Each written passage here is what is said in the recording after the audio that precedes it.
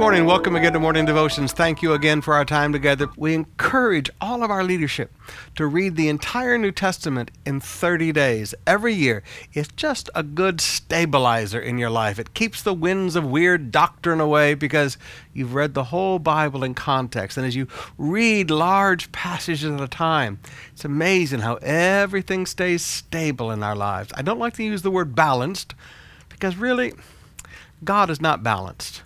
Everything about God is extreme. His grace is extreme. His love is extreme. His favor is extreme. But I would say that it keeps everything level in our lives. Maybe at a very high level, but it keeps everything from getting a little weird. Right now, I want us to come back to a verse in Zechariah chapter 7. There's some interesting thoughts back here that you and I need to get a hold of. In the very last phrase of verse 12, it says, "So the Lord Almighty was very angry."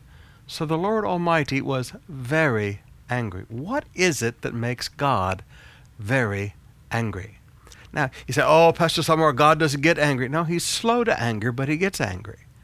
Jesus said, if you've seen me, you've seen the Father. And he kicked over the tables of the money changers, and he drove out all of the people who were extorting money from God's people with their extravagant price things and their corruption in the temple courts.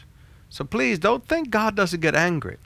What is it that makes God very angry? Well, back up to verse 11. But they refused to pay attention. Stubbornly they turned their backs and stopped up their ears.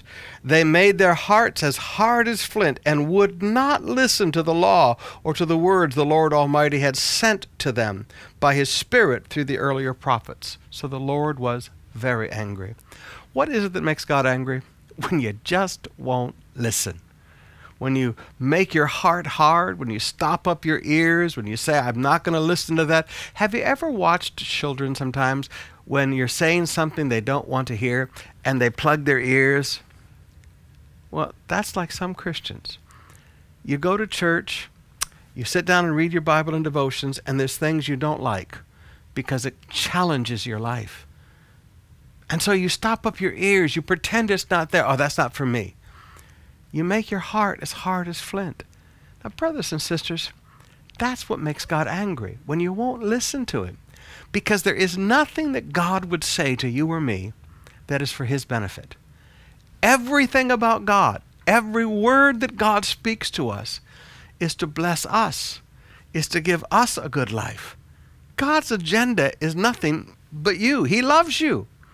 So please, when you see things that are unpleasant and God is challenging your heart, don't harden your heart to it. When you hear words that are unpleasant because you know they're true about your life, don't harden your hearts and stop up your ears. That just makes God angry. Open your heart and listen. Keep your heart as soft as clay in the potter's hand and let him mold you into all that he wants you to be. Never stop up your ears. Never harden your hearts. Never refuse to listen to the one who loves you.